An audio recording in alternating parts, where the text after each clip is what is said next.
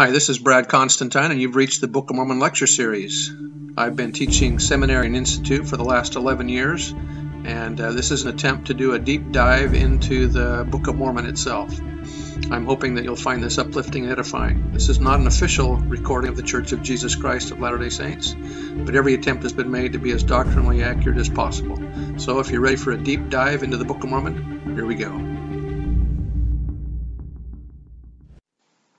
Hi, welcome back to this Book of Mormon podcast. This is going to be for Alma chapter 45. Now, we've taken a break in the action from the wars and battles between the Lamanites and the Nephites for a little bit. Alma is now going to be giving the records over to his son Helaman, and so this is going to be that account. And the previous chapter was the end of the record of Alma, and so now we're going to begin a record of Helaman. Beginning in verse 1, Behold, now it came to pass that the people of Nephi were exceedingly rejoiced, because the Lord had again delivered them out of the hands of their enemies.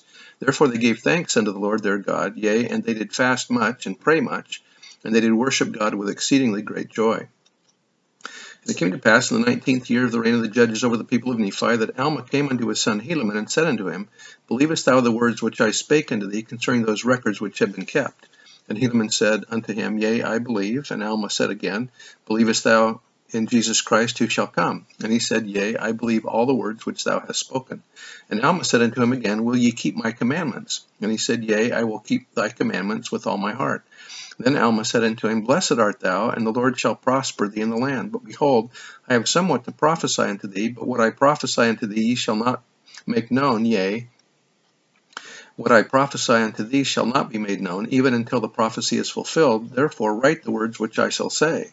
And these are the words, Behold, I perceive that this very people, the Nephites, according to the spirit of revelation which is in me, in 400 years from the time that Jesus Christ shall manifest himself unto them, shall dwindle in unbelief. Yea, and then shall they see wars and pestilences, yea, famines and bloodshed, even until the people of Nephi shall become extinct. Yea, and this because they shall dwindle in unbelief, and fall into the works of darkness and lasciviousness and all manner of iniquities. Yea, I say unto you that because they shall sin against so great light and knowledge, yea, I say unto you that from that day even the fourth generation shall not all pass away before this great iniquity shall come. And when that great day cometh, behold, the time very soon cometh, that those who are now, or the seed of those who are now numbered among the people of Nephi, shall no more be numbered among the people of Nephi. But whosoever remaineth, and is not destroyed in that great and dreadful day, shall be numbered among the Lamanites, and shall become like unto them, all, save it be a few, who shall be called the disciples of the Lord. And I think he's talking here about the three Nephites.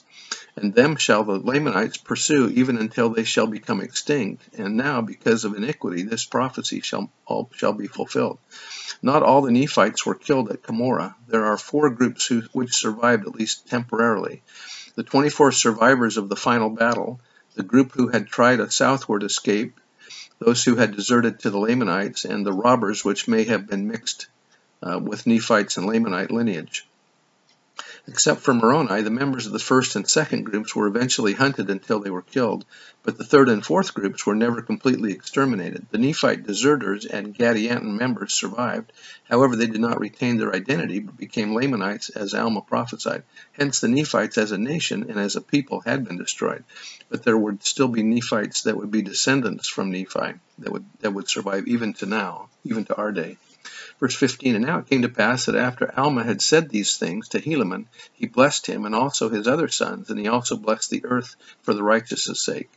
And he said, Thus saith the Lord God, Cursed shall be the land, yea, this land, even unto every nation, kindred, tongue, and people, unto destruction, which do wickedly when they are fully ripe. And as I have said, so shall it be, for this is the cursing and the blessing of God upon the land. For the Lord God cannot look upon sin with the least degree of allowance. It's true that God does not look upon sin with any allowance, but when we do sin, then he gives us an allowance, and that is that he allows us to repent, to return unto him. Delbert L. Stapley said, To receive exaltation in the kingdom of God, a person must abide the fullness of celestial law. Some people erroneously think if they receive all the ordinances of the gospel, regardless of their transgressions, they will inherit the celestial mansions of our God. What a rude awakening awaits such false thinking individuals, for the Lord cannot look upon sin with the least degree of allowance. Elder Oaks said, "As Nephi foresaw, in the last days there shall also be many which shall say, Eat, drink, and be merry. Nevertheless, fear God. He will justify in committing a little sin. There is no harm in this. But according to the prophets of ancient and modern times, the Lord cannot look upon sin with the least degree of allowance." Verse 17, "And now when Alma had said these words, he blessed the church, yea, all those who should stand fast in the faith from that time henceforth." I think he must be also talking about us. So he's blessed us too. How cool is that? Verse 18, "And when Alma had done this, he departed out of the land of Zarahemla, as if to go into the land of Melech. And it came to pass that he was never heard of more. As to his death and burial, we know not of." Alma was probably translated. Remember that Alma had wished to be an angel so he could preach the gospel like the angel that visited him. Maybe he got his wish. Verse 19, "Behold, this we know, that he was a righteous man.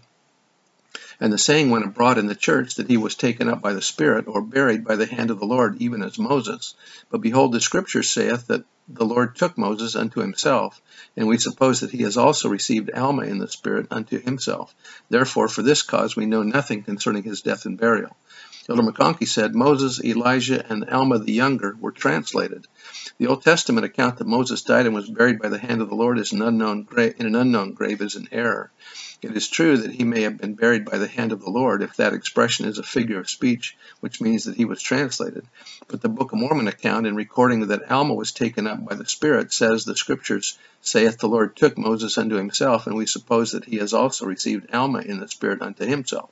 It should be remembered that the Nephites had the brass plates, and that they were the Scriptures which gave the account of Moses being taken by the way of translation. As to Elijah, the account of his being taken in a chariot of fire by a whirlwind into heaven is majestically set out in the Old Testament. Verse 20, "And now it came to pass in the commencement of the 19th year of the reign of the judges over the people of Nephi," this is around 73 BC, "that Helaman went forth among the people to declare the word unto them. For behold, because of their wars and their wars with the Lamanites, and with the many dissensions and disturbances which had been among the people, it became expedient that the word of God should be declared among them, yea, and that a regulation should be made throughout the church. Therefore Helaman and his brethren went forth to establish the church again in all the land, yea, in every city throughout all the land which was possessed by the people of Nephi. And it came to pass that they did appoint priests and teachers throughout all the land over all the churches. And now it came to pass that after Helaman and his brethren had appointed priests and teachers over the churches, that there arose a dissension among them, and they would not give heed to the words of Helaman and his brethren. But they grew proud, being lifted up in their hearts, because of their exceedingly great riches. Therefore they grew rich in their own eyes, and would not give heed to their words, to walk uprightly before God." Looks like the Nephites need to be reminded of their covenants. Maybe the Lamanites could attack them again to cause them to trust in the Lord. Just a thought. Anyway, that's the end of chapter 45, and so now Helaman is now going to be the leader of the church, and he has set things in order here as far as the church is concerned, and we'll go on with that one to the next chapter. See you next one.